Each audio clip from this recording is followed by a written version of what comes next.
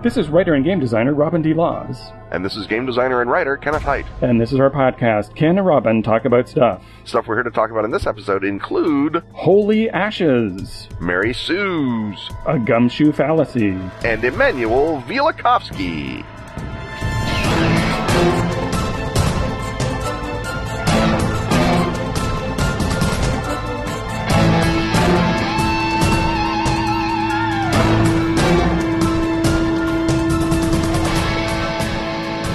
Hey Robin, your Kickstarter campaign for Feng Shui 2 is in progress even as we speak, closing on Friday, October 17th. How's it going? Well, we're recording this in advance, so to find out where we're at, head over to Kickstarter and search for Feng Shui 2, action movie role-playing, Robin Laws, or Atlas Games. Statistically speaking, you're probably about to smash through another stretch goal. We have arranged our stretch goals for easy smashing. Like panes of glass being carried across a Hong Kong street, perhaps. And for role players inexplicably tuning into our show for the first time, remind us what Feng Shui is. It's the classic action movie role-playing game inspired by the giddy, ultra-violent heights of Hong Kong cinema, now making a golden comeback in a revved-up and super-tuned all-new edition. And to mix up various action genres, from gravity-defying martial arts to blood-spattered gunplay, it features the Key War. Yeah, the player characters fight across key time periods to control key sites of geomantic power, and thus history itself. And as you've been saying, you've gone back to this much-beloved game that changed the way a lot of people played and made it, would you dare say, fasterer and furiouser? I am confident in that statement. Who do you want to play, Ken? A supreme martial artist, a wily sorcerer, an icy cool killer on a bullet-strewn path to redemption? Because I am the cop of magic, clearly I am the magic cop. Well, look out, because there's a hopping vampire headed this way. So to repeat those Kickstarter search terms, the fun can be joined by typing in Feng Shui, action movie role-playing, or Robin D. Laws.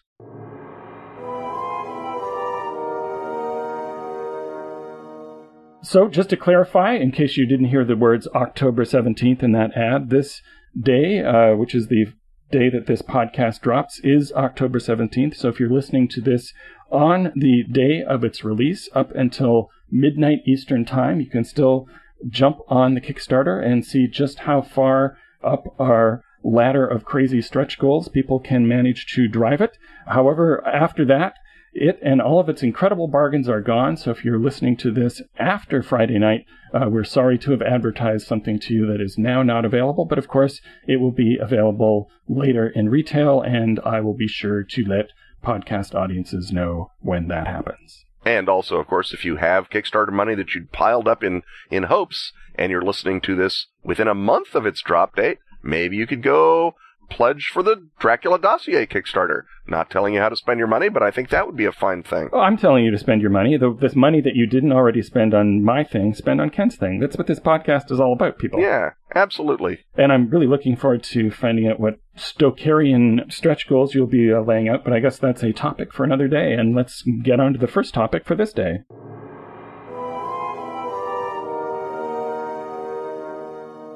The clatter of dice, the thump of miniatures, the crunch of Doritos, the smell of whatever the hell that is behind the paneling tell us we've entered the friendly confines of the Gaming Hut.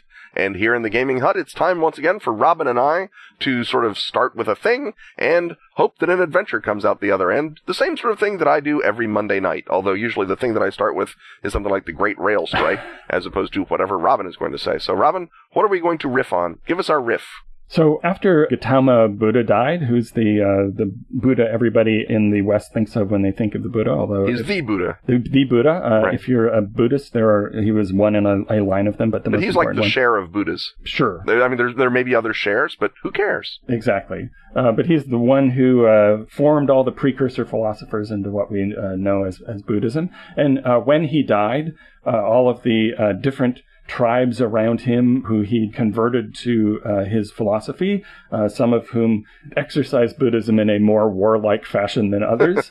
So by converted, you mean told about and then shook his head sadly. Well, yes, not the only world religion to be given lip service by guys with swords. Yes. And so, at any rate, they revered him enough that they all wanted a portion of his ashes after his cremation. And so, historically, there's a big event where all of the local rulers show up, and there's a dispute over the disposal of his ashes. Now, if we're going to use the thing Ken always says, we would actually set this adventure in early India. In 6th century BC India. Yes, but I think that if we're going to riff something and do something that relates to mythology and kings, I think a sort of a natural space for that is your sort of F20 role-playing game fantasy world. So how are we going to use this real-life historical event and transpose it into an F20 experience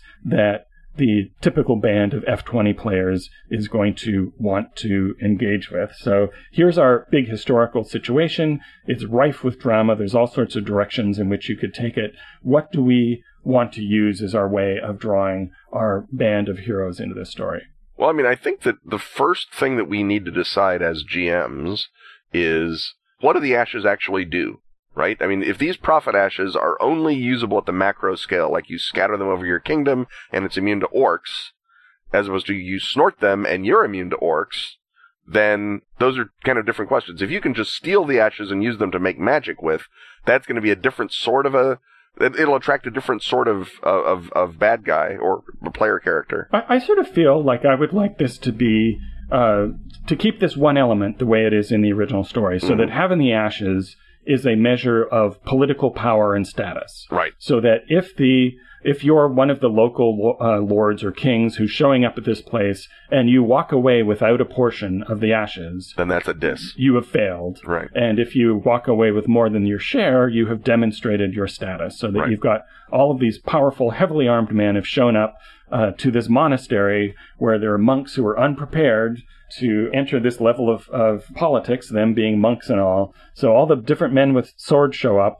What happens then? So what this sort of suggests to me that maybe the player characters, let's assume that they're the typical, well, there's two ways to go, right? You make your player characters the vanguard of one of the lords, preferably a good guy lord, or if you want to go with the sort of standard, you are a group of wandering problem solvers, you are the guys the monks bring in to prevent this from descending into bloodshed, because it would certainly ruin the legacy of your holy prophet. And possibly get the monastery burned to the ground. Indeed, yes. So which one of those do you think is richer and why? I think it's more fun to be the guys who work for the monks.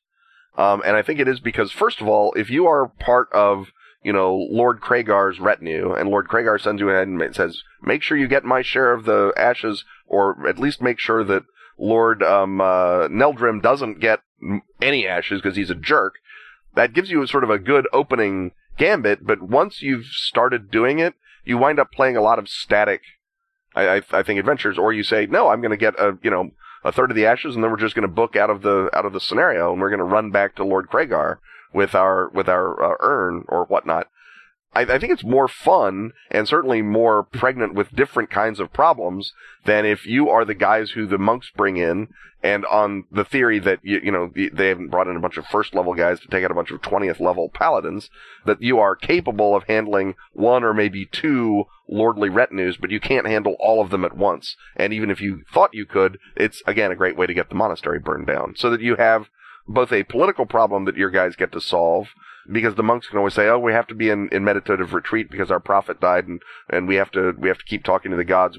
These worldly matters will simply draw us into a world of entanglement. So here are our representatives who know something of the worldly ways of swords, and they will determine the distribution of the ashes. And so this immediately puts you in danger, because you've got to figure out a way to keep everybody happy enough that they all go away, not only without killing each other and burning down the monastery, but also not coming after you for unfairly distributing the ashes. Yeah. So we've got our premise now. What is our opening scene, and what choices do we present to the characters in the opening scene? I think the first thing we have to absolutely prevent is them saying, okay, there's 1, 2, 3, 4, 5, 6, 7, 18 guys, we're going to weigh out the ashes, and everyone gets 1/18 of the ashes. I think at the very least, some really powerful noble has to say, no, you can't give any ashes to that guy because he spat on the prophet when he was alive, and if he takes ashes, it's going to be a desecration. There has to be some reason that the simple, obvious solution doesn't work, and the sooner you present that, the sooner you can start toppling the players into the pinball of Lord Kragar versus Lord Neldrim. Right, and the less it appears to be a contrivance to bring us to a callback from a previous episode. Yes, right, and that can be as contrived as you want, because that again is the thing that starts it off, and especially in an F20 world, it's much harder to spot a contrivance when it happens than it is in most fiction. If it's the premise, it's not a contrivance; it's the premise. Right. So there has to be some reason, and ideally, I would say 2 or 3 reasons that you can't split everything up evenly. And maybe it's just that the guy who's absolutely, no, I'm on your side, I believe that we should split everything evenly, is the guy with the giant ruby skull on his helmet, and, the armies of orcs and hags that followed him and are, really careful not to touch any of the holy inscriptions on the walls of the monastery. And so you're like, oh, I don't want to do what the Necromancer Lord says, even if it does. And, oh, man, can he bring back 1/18 of the prophet and send his holy foot out to... Oh, this is terrible. And so you have to disassociate yourself from that guy, and especially by saying, look at him, he's a necromancer, get him. And then you've got to establish the precedent that not everybody gets some, and some of the people who show up are disreputable. Mm-hmm. And so typically in an adventure, what you then do is kind of break it out into scenes or units. This isn't a dungeon where you go to each room where you then encounter each of the retinues, but you've got all the retinues in the camp, and that gives the players a lot of choice. If you sort of have the opening scene where you give them the exposition, or preferably the handout that has a little, picture of the face of the leader of each lord of each retinue and a little description, and then your first question is, well, who do you want to go and talk to first? And you can discuss that for, let's say, until it starts to bog down. But, within 5 to 7 minutes, because the thing with this is that you don't want to have a hour-long discussion of who you talk to first, because that's not moving the story along. But then, so the players can see what possibly some of the trade-offs are in going to, this guy first as opposed to that guy first. And it's absolutely important that the other lords don't just sit quietly and wait for you to do a series of boring conversations. They have to be acting proactively. They have to be trying to bribe you. They have to be trying to sneak their thief into the reliquary to take some ashes or swap it out with the ashes of some other guy that they just burned to death on the road. Whatever. There has to always be more going on than you just sit and say, okay, if you just fill out the form why I should get prophet ashes, then we'll talk to you. There's a bunch of people doing things that interrupt your orderly choice. You maybe start with your orderly choice, and it makes a difference who you talk to first, because everybody else in the camp is going to go, oh, well, that guy is obviously the guy who's the preferred choice, is going to get the lion's share of the ashes. He'll get the head or the heart. And so ideally, if you can set it up so that it's the choice that they make of who to approach first, and you have to have a reasonable number of candidates, because otherwise it then becomes too hard to choose. But let's say there's 3 or 4 obvious choices for the first guy you approach, and then it's the choice that you make that then sets into motion the set of things that the other people do, so that Lord B might start fomenting rebellion in the ranks of Lord A if he's the first one to be approached. But if you approach Lord C first, he's not able to do that. He doesn't have the contacts in that camp. And so you might want to have enough of a preliminary recon that you sort of have an idea of what the possible repercussions are, so that you get enough of a briefing at the beginning to know that Lord B has sympathizers in Lord A's camp, but not in Lord C's camp. And so that you can sort of, so that it's not just arbitrary choices that you're making or uninformed choices that are generating the options that you're given, which is, not really true choices, just sort of a disguised railroad, but that who you decide to first approach has pretty clear possible consequences. I think that, again, this is going to tie into things I always say, because that's the whole point of always saying them.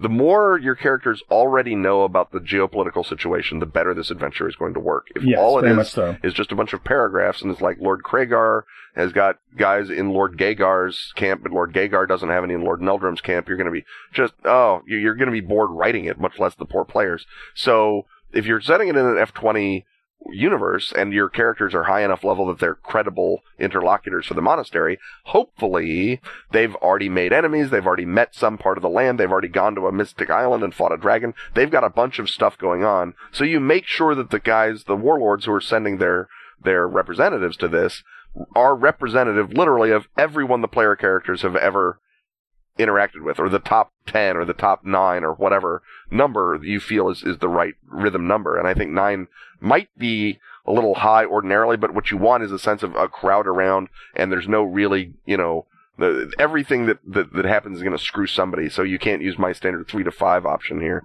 But you should definitely be doing callbacks.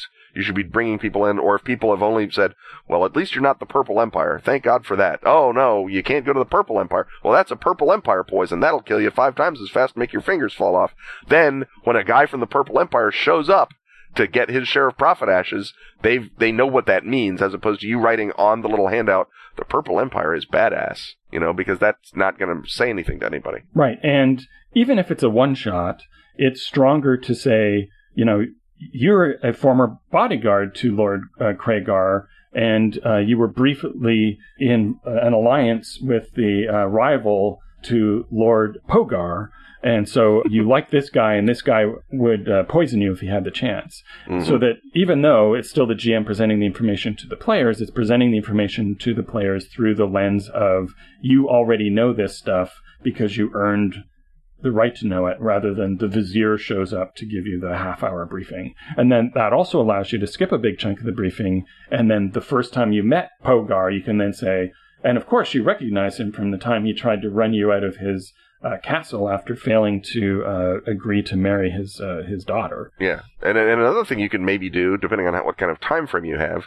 is if you've got your list of factions, you give it to the player characters ahead of time, and you say, pick 3 of these factions and say how you interacted with them. And ideally, if you've got bad players, you can maybe make one of them be a negative interaction, but let the players even pick if it's a one-shot, as opposed, because you don't care, right? Yeah, or you could, if you want to speed that up, you can create little relationship cards and randomly distribute them. Yeah, exactly, the little card mechanic like in Gain Reach and Skullduggery. And what that puts me in mind of is it actually... perhaps even more so than a tabletop scenario, this would make a great LARP scenario. Oh, this is a good LARP, yeah. Yeah, because it gives you the whole, and in that case, you're not just the guys who are appointed as intermediaries. In a LARP, they might even be the event runners. Yeah. And then each retinue is then its own thing. And so that way, in this scenario, it becomes a lot more about building alliances between the other applicants, because you can then go and say, well, together, Lord Pogar and I have agreed that if you give us 1/3 of the ashes, we'll be happy, and we'll distribute that third as we've already agreed, and you'll already have 2 guys on board willing to protect the monastery if everybody else goes crazy. Mm-hmm. And so the groups will be petitioning each other, and then finally they'll be petitioning the monks at the end, and you could have the guy in the monastery who's pretending to be off meditating but is actually planning this great mystical working that is going to turn out to be some sort of koan that reveals what the ashes really are and so forth. And so I don't design LARP scenarios, so anyone listening, feel free to steal this. Jump right on that.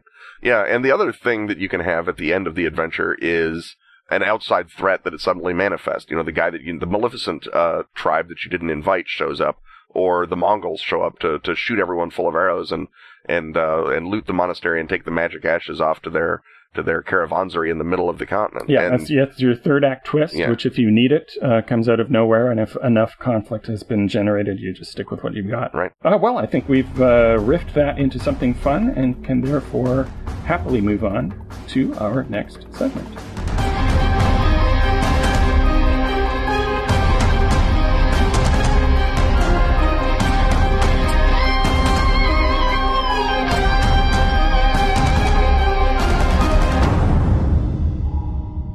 Creating your own world for a new RPG campaign is a lot of fun. But Ken, what if our listeners hate time and effort? Then we commend them to World Spinner, a new tool that makes setting creation easy. Might this wondrous tool simplify map design? It not only might, but does. Generate a world in minutes, then spend as much or as little time as you like adding stuff and making it your own. It makes great maps, anything from a world map to a single kingdom. Its technology creates continents, mountains, climate, forests, and the ever-popular etc. Then add sizzle with themes and the adventures that flow from them. They're doing a Kickstarter to fund a bunch of themes from great authors and designers such as Mur Lafferty, Elizabeth Bear, and Wolfgang Barr. In the business, that's known as the Mur Bear Bar trifecta. And in the That's Not All department, John Wick, Philip Athens, and Lisa Smedman. To check it out, go to Kickstarter.com and search for World Spinner. One word, no space between world and spinner.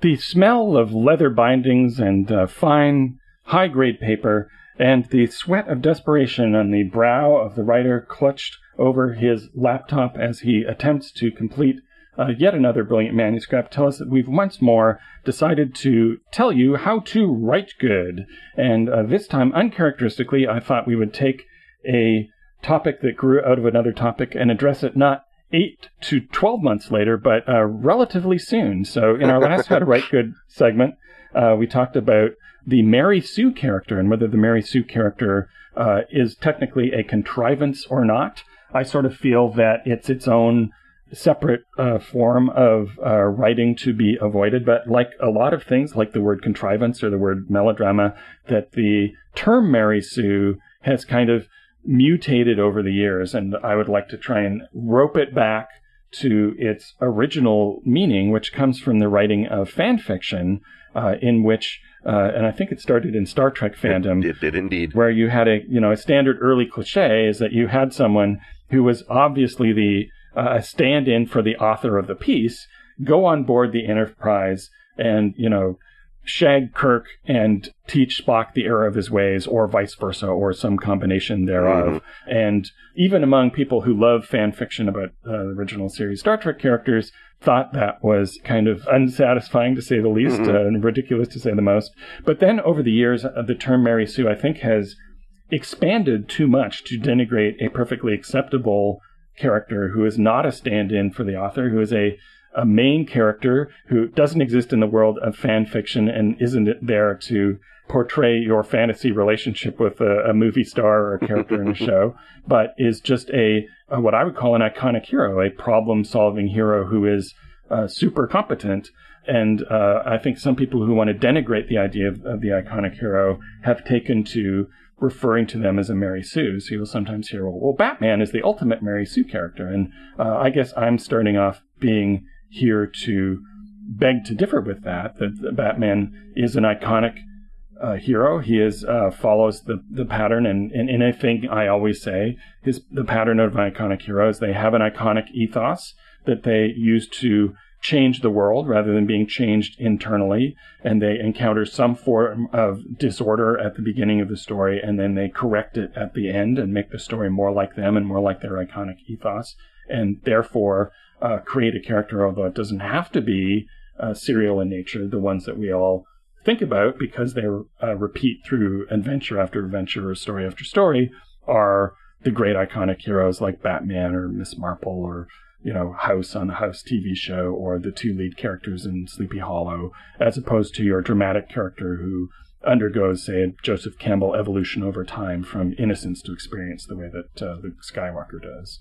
So if we do that, I think it excuses us from saying, don't write Batman. Because I think if you can write Batman, you just rush right out and write Batman. So if we, yank back the term Mary Sue sort of to a midpoint where it's about something other than fanfic, what is a Mary Sue character that you want to avoid having? Well, I think, first of all, I did not say that Mary Sue's were in themselves contrivances. I said that they gave rise to a lot of contrivances, and that was something that they created. Yes, we did hammer that out. And that is one of the ways that you can tell that your iconic hero may be a Mary Sue, is if they keep relying on the plot to save them or the writer to save them, then they are moving toward the Mary Sue, because the point of the Mary Sue is you've entered this world and you suffer no real danger while you're doing so. You can approach Captain Kirk romantically, and he's not going to say, get back to the anthropology section, Ensign, I'm busy, romancing a Klingon lady or whatever. He will respond to your advances. You can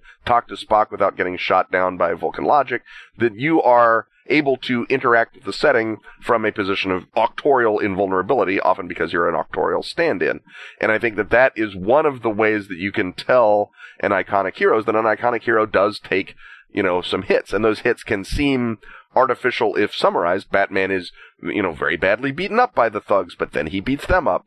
But if you write that Batman story in the comic book well, it reads really, really, it reads as though there's actual danger, even though in your heart, Batman is not going to die, right, or even be particularly discommoded in the average 22-page adventure. So the connection you're drawing here is that the Mary Sue is a character who gets special dispensation from the plot to be protected. Mm-hmm. And the reason they're being protected by the writer is, well, A, probably they're not so great at constructing believable procedural obstacles that the character can get out on, which is sort of a separate... You can have that problem with or without a Mary Sue. You can just be bad at writing iconic heroes without necessarily making your iconic hero a Mary Sue. But also, if you, as the writer, are so super identified with the character that you don't want anything bad to ever happen to them, you then have the issue of you want the stakes for them to be extremely low in order to, you personally as the writer, to not feel endangered by making your fictional surrogate face troubles or travails or your own real problems in life. Mm-hmm. Yeah, and I think another sort of a problem that we face as lovers and defenders of the iconic hero is that there is a middle ground in which an iconic hero can be looked at as either a Mary Sue or, what they call a Larry Sue if it's a guy, or the character that the author wants to sleep with, which is sort of a special kind of Mary Sue, but that character can create, on the one hand, Peter Wimsey, who is a great iconic hero and a terrific guy and a marvelous detective, as well as being the star of a lot of really, really well-written novels. But he's pretty obviously the guy Dorothy Sayers wants to get with. Right, and having sex appeal in a character that features in popular entertainment is sometimes an advantage. I think it's often an advantage. And I think that if you look at, Honor Harrington in the David Weber series, there is a certain element not just of fan service in the sense of all, the female readers of David Weber can say, oh, she has a cat that talks to her, that's great.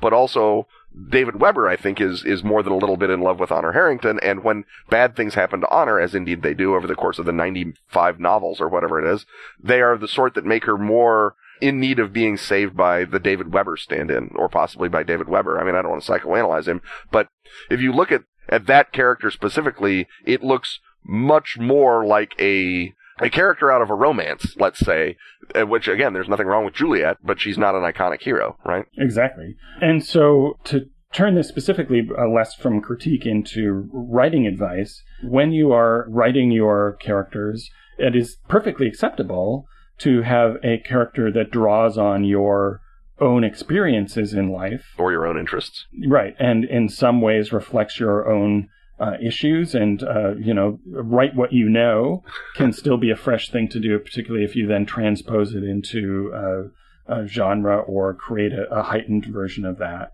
But you want to make sure that you're not letting your character off the hook because you identify with them, that you want to make sure that, as with any story, that there are high stakes, and you have to allow this character, given the situation in the storyline, to move away from what you necessarily have as wish fulfillment, right? Because all popular entertainment in some varieties is wish fulfillment. The story of the iconic hero is our wish for order in an often disordered world, but there are elegant ways to frame that wish fulfillment, including, having losses along the way and incomplete victories, rather than just the complete adolescent fantasy of the person who never fails. I think a useful, synonym for Mary Sue, if it's not someone necessarily that you are portraying yourself, well, maybe this is the ultimate real-life Mary Sue is the actor Fred Williamson, who was one of the stars of blaxploitation movies in the 70s and 80s, and famously, he refused to ever participate in a scene in which his character lost a fight or had anything bad happen to him. Right. So that made him a great fantasy figure for people who were feeling marginalized, and particularly the fact that, in the 70s, suddenly there were black male ass-kicking protagonists, and that was hugely refreshing. But once you remove all possibility of any setback ever, you're, ripping out half of the possible elements in a dramatic toolbox. So you have to really be willing to put your character through the ringer and to threaten the character and musk the character's hair, because that makes it all the more satisfying when they pick themselves up, loom back into the frame, and go back into the building to get the guys that did them wrong. I think another parallel that you can draw on, if you're a sports fan, if you like watching football or baseball or whatever, and you've seen your team come back from a deficit and do something really, really clever. They ran a really great play in football. They made an insanely great catch in baseball, whatever it is.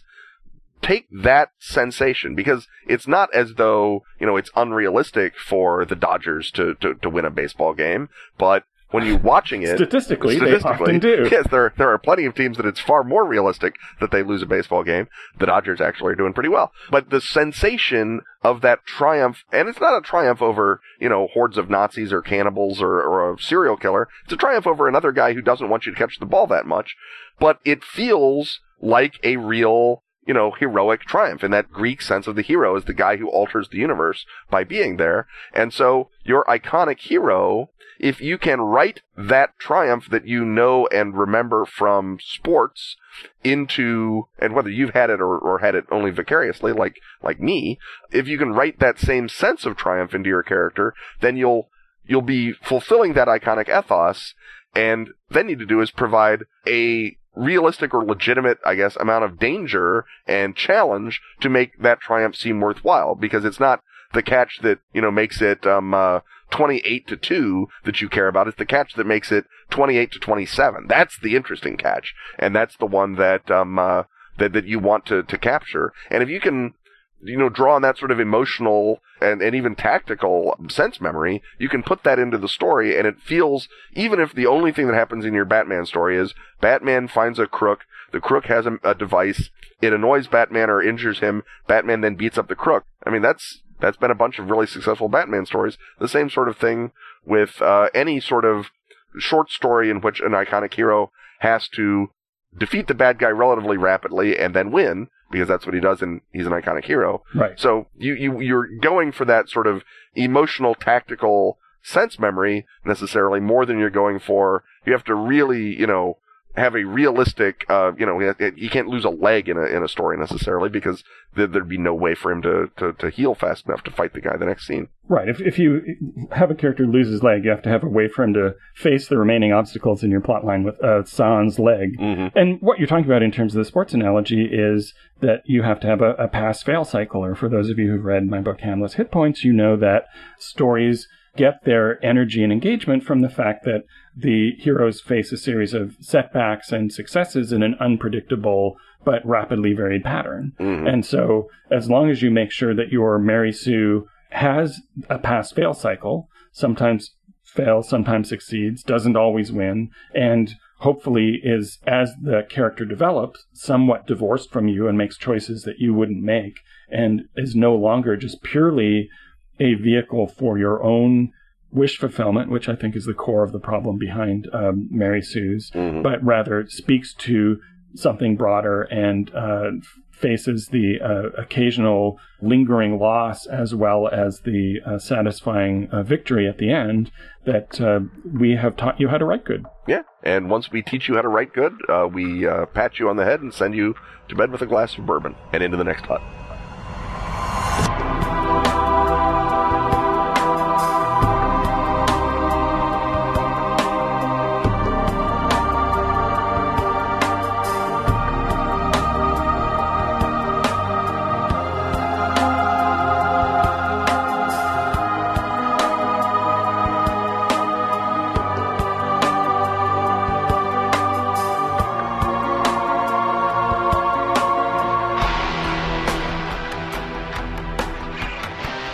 It's time once again to ask Ken and Robin. So let's ask Ken and Robin.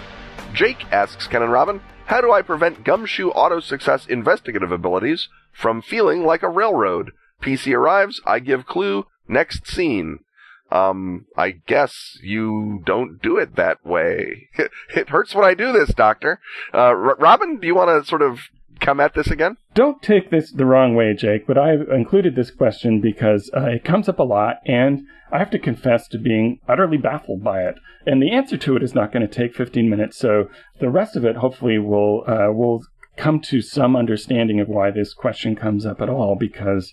And it may be that the definition, it's a problem with the definition of railroad, which means a zillion different things. So for those who don't know Gumshoe, the idea behind Gumshoe is it's never interesting to fail to get information. What's much more interesting is to get a lot of information and then try to figure out how to put it together. And so if you fail, it's a failure of interpretation rather than a failure of access.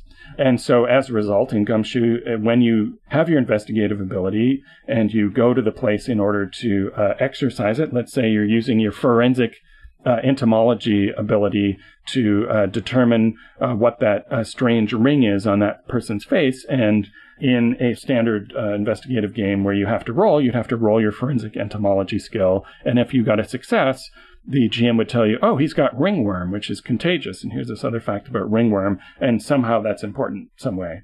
And in Gumshoe, you do the exact same thing. You say, well, is there anything I recall from my forensic entomology ability about that sort of weird thing? Is that due to a parasite? And then the GM, rather than all that skips is the part where you roll and maybe don't get the information. You just do it, and the GM tells you, oh, well, yeah, it looks like it's not only is a parasite, it's probably ringworm, and it's communicable. And so then you go on just as normal in any game. And you never take your character sheet and just, we are at this scene now. I'm going to list all of my abilities. Forensic entomology, forensic psychology, forensic this, forensic that, and have the GM just spit information at you. You still have to respond to the things in the adventure. So in this case, the GM says, well, he has this weird ring around his mouth. Then you go to your abilities and say, well, do I have anything to apply to this? Pathology, does this work? And so it's the same. And so why people think that you would suddenly do that just because you auto-succeed when you wouldn't do that when you have to roll is kind of beyond me. And the other thing that's kind of beyond me is why the ability to fail and not go anywhere is equated with a railroad, because by definition, a railroad is equated with not a railroad.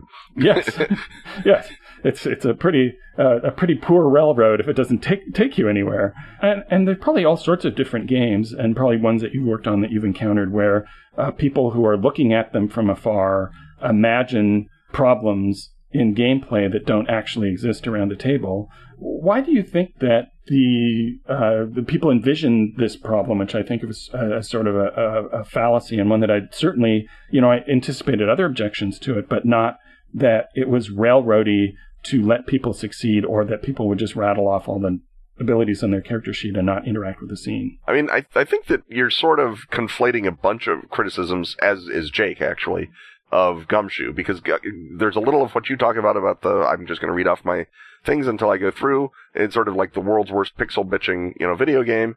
And I think that we have, perhaps with our notion of a core clue that moves you into a next scene, provided a framework from which people can say, well, if that's all the game is about, is getting core clues and moving to the next scene, why am I bothering with it? And you could ask the same question about Dungeons and Dragons. If all the game is about is stabbing a bugbear and moving to the next room, why am I playing? Because it's fun to do that. It's the core activity. Because it's what the game is about. And so I don't want to lean on Jake quite as much, because I think Jake has brought, a bunch of possibilities. I thank Jake for bringing up this important issue. Yeah. But I think that, with Gumshoe specifically, there is a couple of sort of overlapping approaches, because a lot of people come into Gumshoe from Call of Cthulhu, and Call of Cthulhu is famously a really, really terrific rule set, and any departure from that, especially one that is highlighted as much as the auto-success investigative, is going to create not just curiosity, but skepticism of the sort that, well, I've been running Call of Cthulhu for umpty-ump, and everything's wonderful, and it's the greatest game ever, and how can you say that this solves a problem that I have either subconsciously fixed or I was too good a GM to get myself into the box of in the first place? And so, rather than just ask that question, which we also see a lot, they then make up new ways to ask that question, because they think, well, it can't be as simple as that. And so they have sort of new, interesting approaches to criticizing Gumshoe, or rather not interesting, because it's been the same one for years and years, as you point out. I don't know that there's other games that I have been as intimately involved with as I have, Gumshoe, that have presented this sort of weird approach. I mean, obviously, if you've played a lot of BRP or RuneQuest, you have, that's the game about cutting off your own foot. And it's like, no, that's Rollmaster. You're confused. And if you cut off your foot and it explodes, that's Warhammer Fantasy Roleplay. Exactly. Yeah. Or a rat eats it and then explodes. And so there are other games, I'm sure, that have similar Michigan. I mean, people when I talk about GURPS, and they're like, isn't GURPS take forever because you have to use a million billion rules? And it's like, no, GURPS is a vocabulary. It's not a novel. You can pick and choose from GURPS, and people don't really grok the simplicity of GURPS at its core because it's covered over with all this wonderful folderol. And I think maybe that would be the closest parallel to people coming up and asking the same damn question for a decade about a game based on the sort of what it presents to the outside world, as opposed to once you've gone through the door, what does it look like on the inside? I think to sort of constructively answer Jake's question, as opposed to use him as a punching bag, which is an awful thing to do to poor Jake, I would say the way that you prevent that from feeling like a railroad is don't make it feel like a railroad. Make the scene where the PC arrives an interesting scene. Give him lots of places to look for clues. Give him a lot of different things to look at and touch and do. Give him an obstacle that can be defeated with an interpersonal ability. Give him an NPC who's fun to talk to. Make it, if it's going to feel like a railroad because you have decided that you're only going to run a 4-scene adventure, make it a really luxurious railroad with great scenery, and people don't mind that so much, really. But I would say that the way to make it not feel like a railroad is provide more than one clue that leads to more than one scene, and then you can, make it feel like whatever sort of geometrical abstraction makes you happy. Yeah, I think, speaking of conflation, that one of the things that's going on, and often I think it comes more from the GM's side of things, is that there is an equation of anything that happens that is unpredictable is therefore not railroady. But what generally happens in a classic investigative game where you roll and fail to get the information that you need to move on to the next cool thing is that the GM then has to find out some other workaround for you to get that information. So that it's not, in fact, the case. Well, I've certainly heard people tell me that they had games that stopped dead and didn't go any further because someone missed a spot check that was required to start the adventure, which also boggles me. But more often, there would just be a workaround where you spend another 20 minutes justifying why you got the information that you needed in the first place. And so I would argue that's the railroad, right? That is actually all of this extra plot mechanics needed to get you to where you were supposed to go in the first place. Whereas if there's a number of different places that you can go from a scene, and I'm working on a big world-spanning Esoterrorists campaign now, and one of the things that I'm making sure to do is to make sure that there are different core clues in each scene that allow you to move to different scenes, and therefore it is the order in which you choose to do things that will determine what direction the story takes. Now, because it's an investigative game, there's always an element where you are finally going to confront and uncover a big mystery, but the way that you get there is the story. It's just the way that the order in which you decide to fight the various dungeons and inhabitants is the narrative of your F20 game to the extent that it has one. Yeah, and again, the notion of the railroad, once you look back on any story that you've played out, it looks like a railroad because you only went one direction at any given time.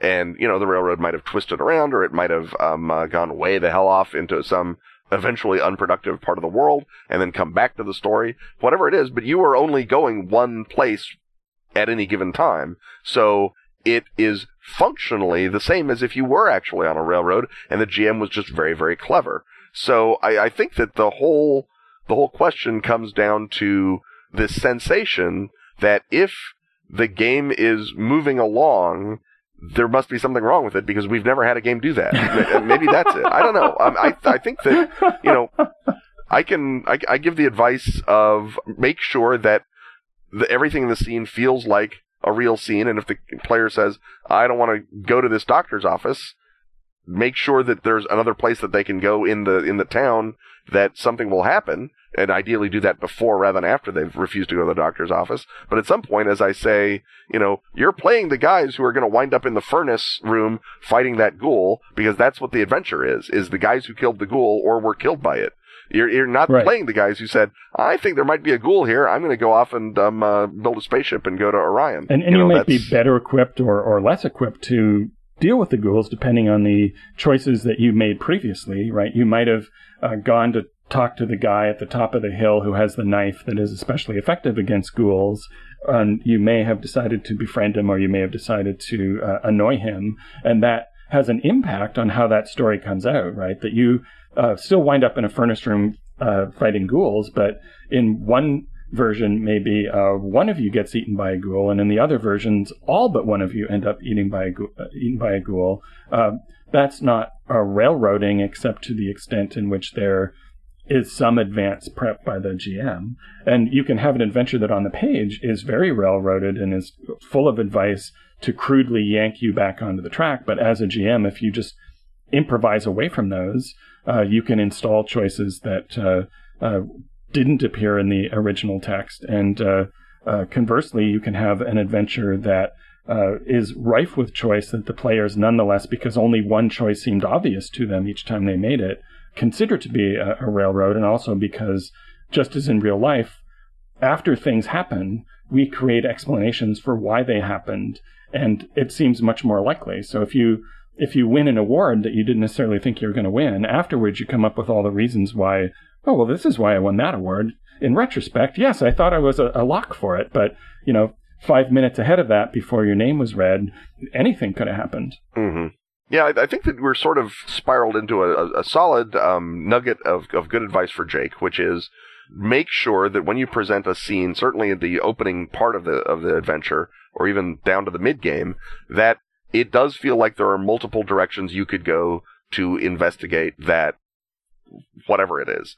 That you could go to the doctor's office, or you could go to the newspaper morgue. You could go to the hilltop to see if the ghouls are going to show up, or you could go down and talk to the cemetery attendant.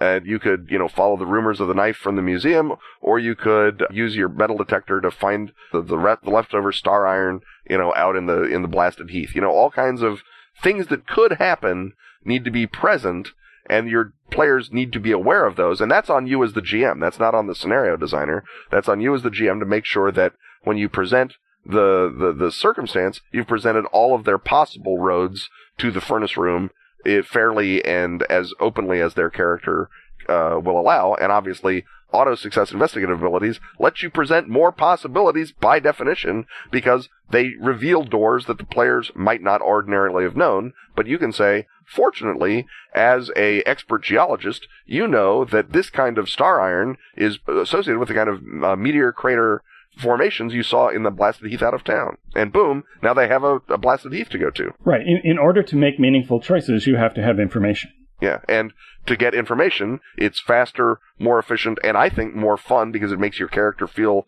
like a badass to get the information that your character would have in this sort of fiction. And in fact, one thing we're doing now in the Gumshoe Adventures is that in the scene headers, we're specifying, this scene could be preceded by this scene, or this scene, and it could lead out to this scene, or this scene. Now, not all of them have the core clues in them to take you directly from this scene to one of the listed ones, but it may be that you already have a core clue from a previous scene that you possibly have already at this point, so that at the end of the scene, you always have, except obviously at the climax, you always have a range of choices as to what to do. Okay. Well, I think that we have automatically succeeded yet again in explaining Gumshoe, and hopefully Jake will be able to automatically succeed in running Gumshoe in the future. Right. And there's a new answer to my question, which is why do people envision this happening? And now the answer is because they have not listened to episode 111 of our podcast.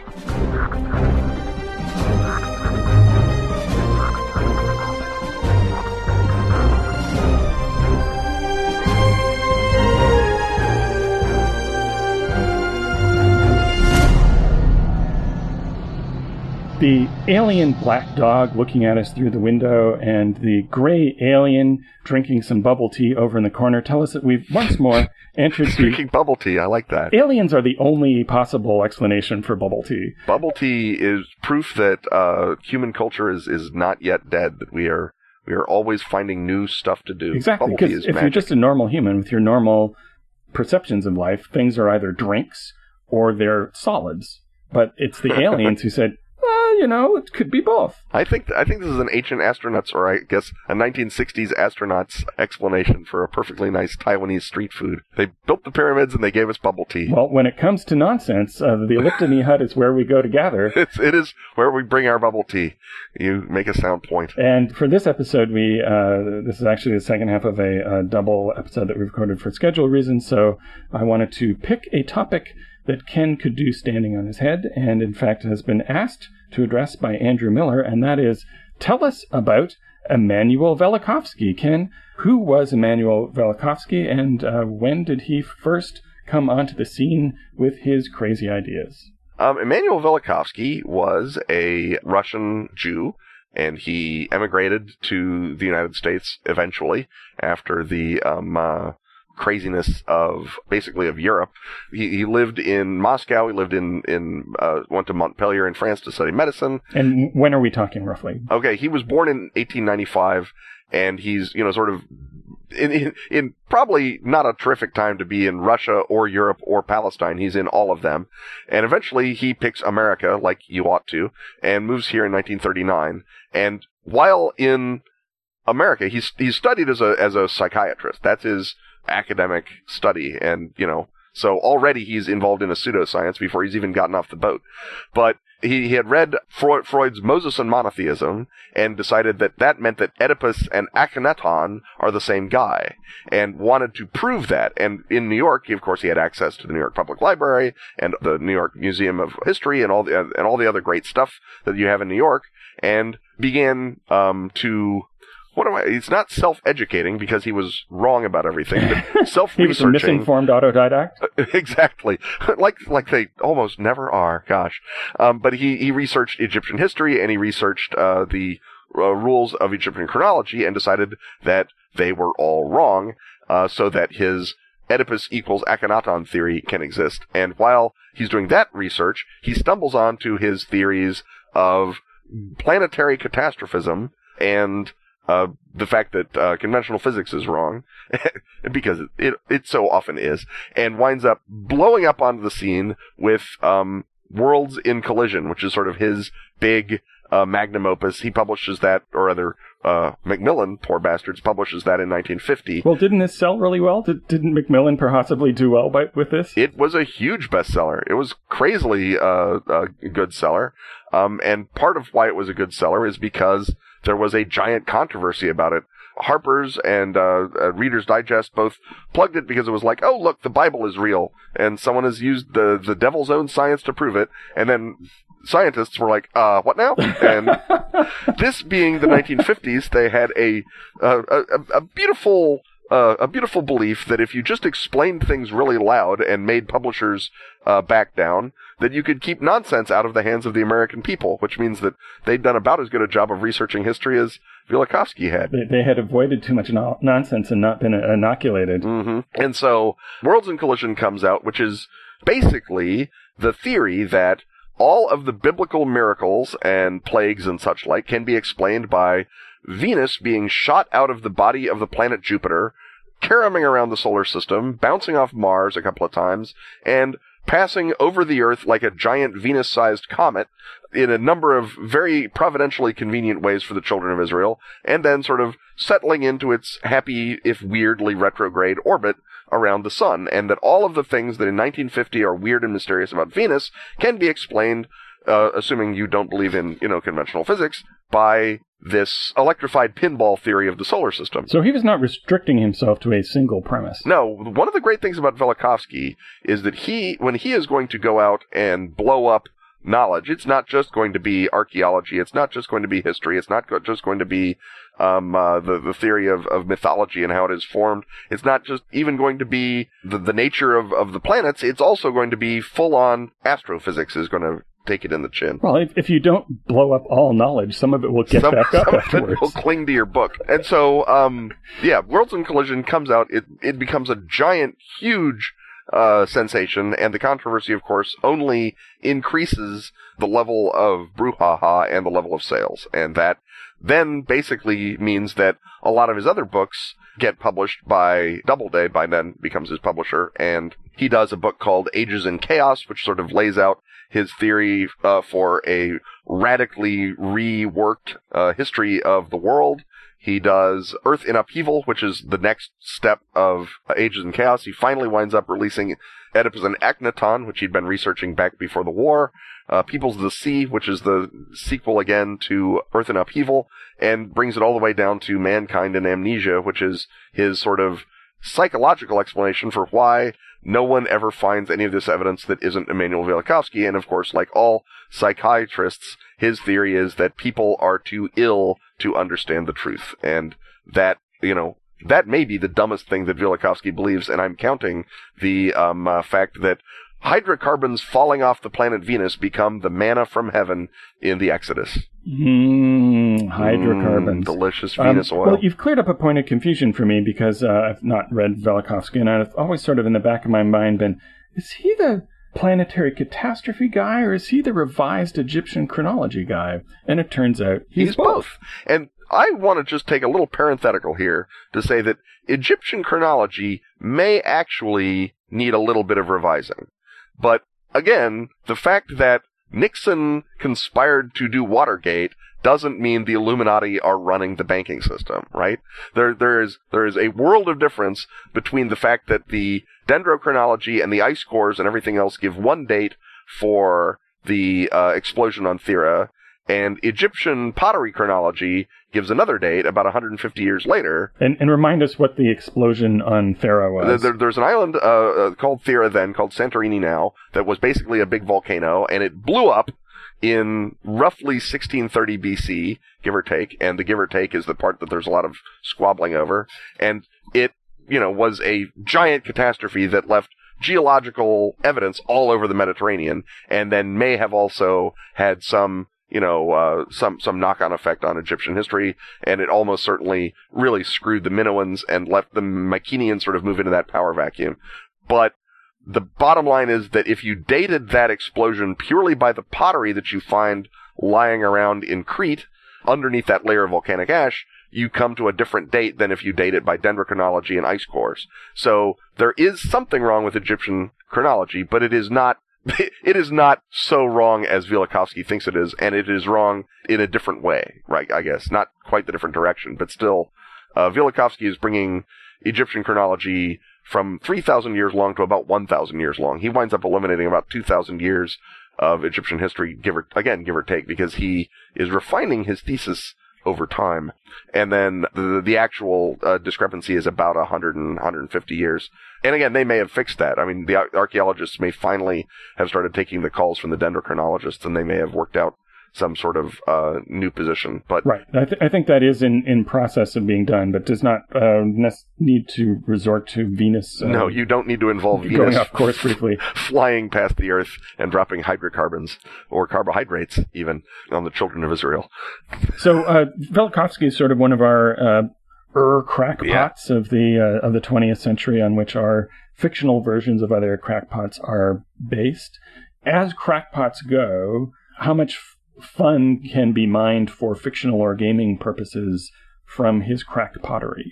Well, first of all, he has the great advantage of being, at least to me, who is a guy who grew up on that sort of confident mid-century big scope history, of being a really readable writer. I just enjoy his prose, and I think that may be a personal taste thing, but I like his pseudo-history a lot. It's a lot better than, say, Zecharia Sitchin's pseudo-history, where aliens from the planet Nibiru landed and built Sumeria back in 80 million BC, or whatever nonsense Zecharia Sitchin says. Sitchin is writing, well, he's writing like someone whose first language is German, and his second language is Sumerian. Velikovsky writes, his prose style has a lot in common with Isaac Asimov. So if you read Asimov's Guide to the Bible or Asimov's History of the Near East, and then you read Velikovsky's, there's a lot of similarity to their prose style, I think. Right, and because it wouldn't have been a bestseller if it wasn't popular in some way. Right, if it was hard to read and whatnot. And it's not, as breathless and sexy as Von Däniken, but it's also less racist than Von Däniken, so that's nice. So yeah, I mean, I'm very fond of it, and I think that the stuff that he thinks about is great material, especially for like the Madness dossier, where the big reveal is that history is wrong, or his alternate astrophysics shows up a lot in the novels of James P. Hogan, who has written a lot of science fiction novels in which the the thing is not faster than light or time travel, it's that Velikovskianism is true. And I think that's because James P. Hogan is actually a Velikovskianite.